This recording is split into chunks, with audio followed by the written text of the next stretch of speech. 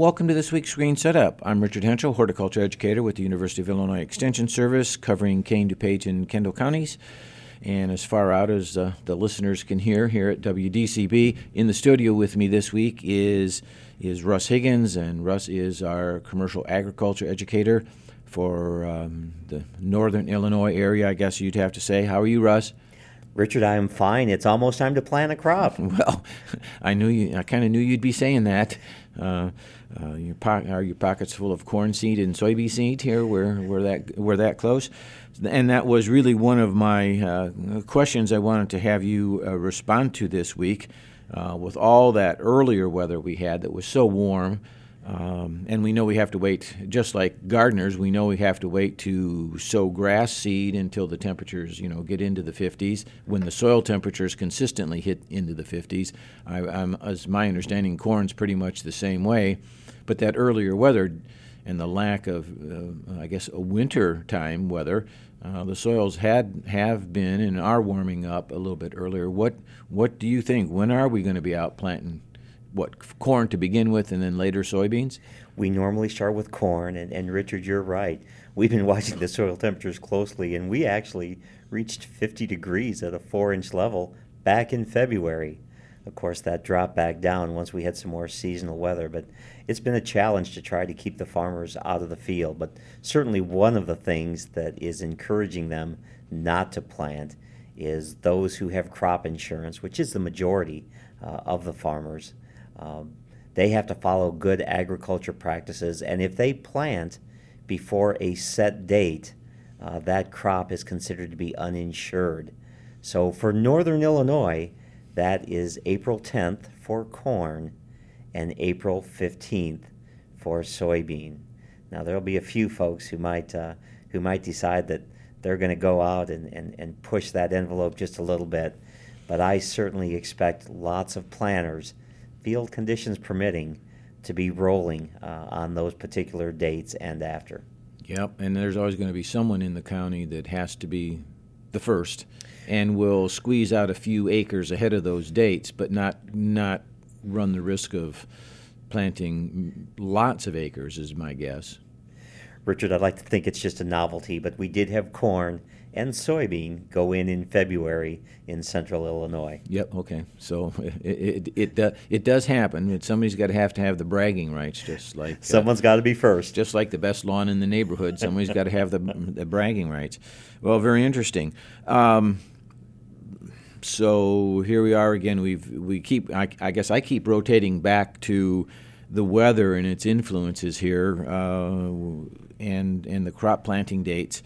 If we look at weed growth again, and I know earlier shows we talked about the winter annuals that have been out there, but the summer annuals are going to show up. And I know in a previous show last summer or so we talked extensively about an up-and-comer that's more hard to control than we maybe anticipated, and that was palm or amaranth. How did that fare in 2016, and what do we think is going to happen for 2017? A very interesting, and some would consider it to be a horror story, actually took place with Palmer amaranth in 2016.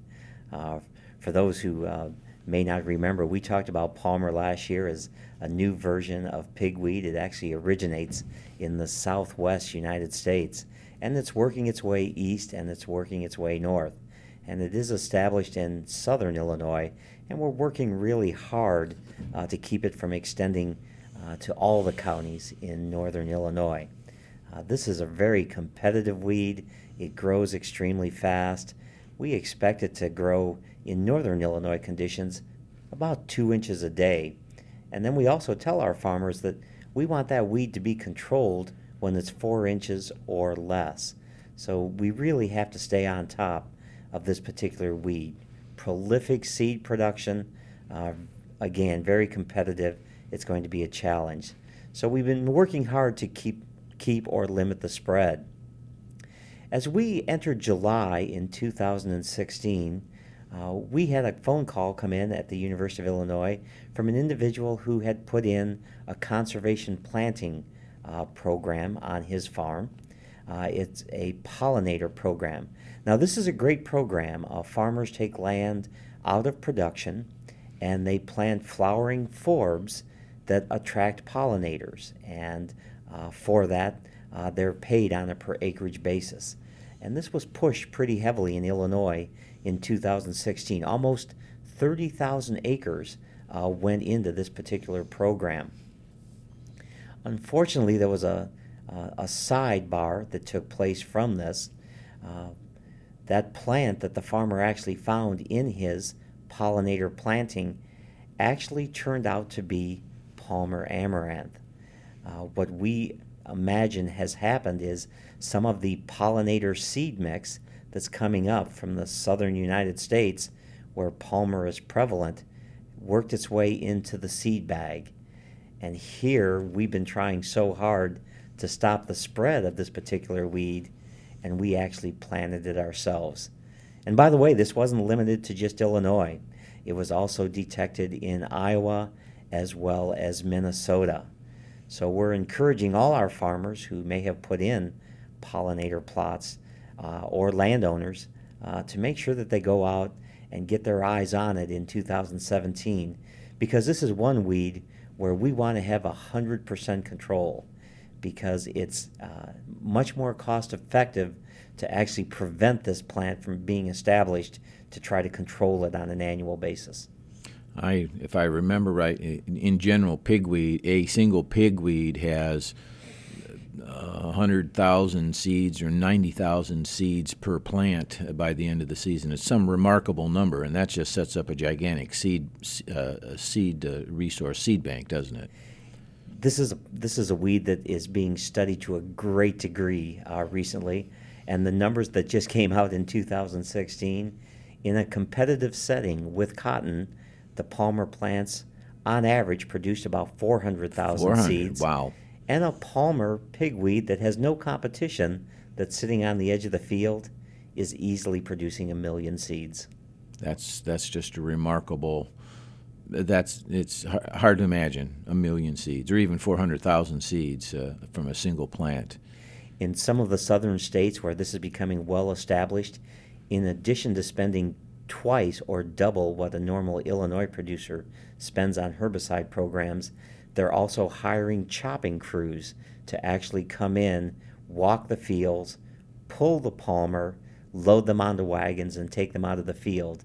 And that's an additional $40 an acre.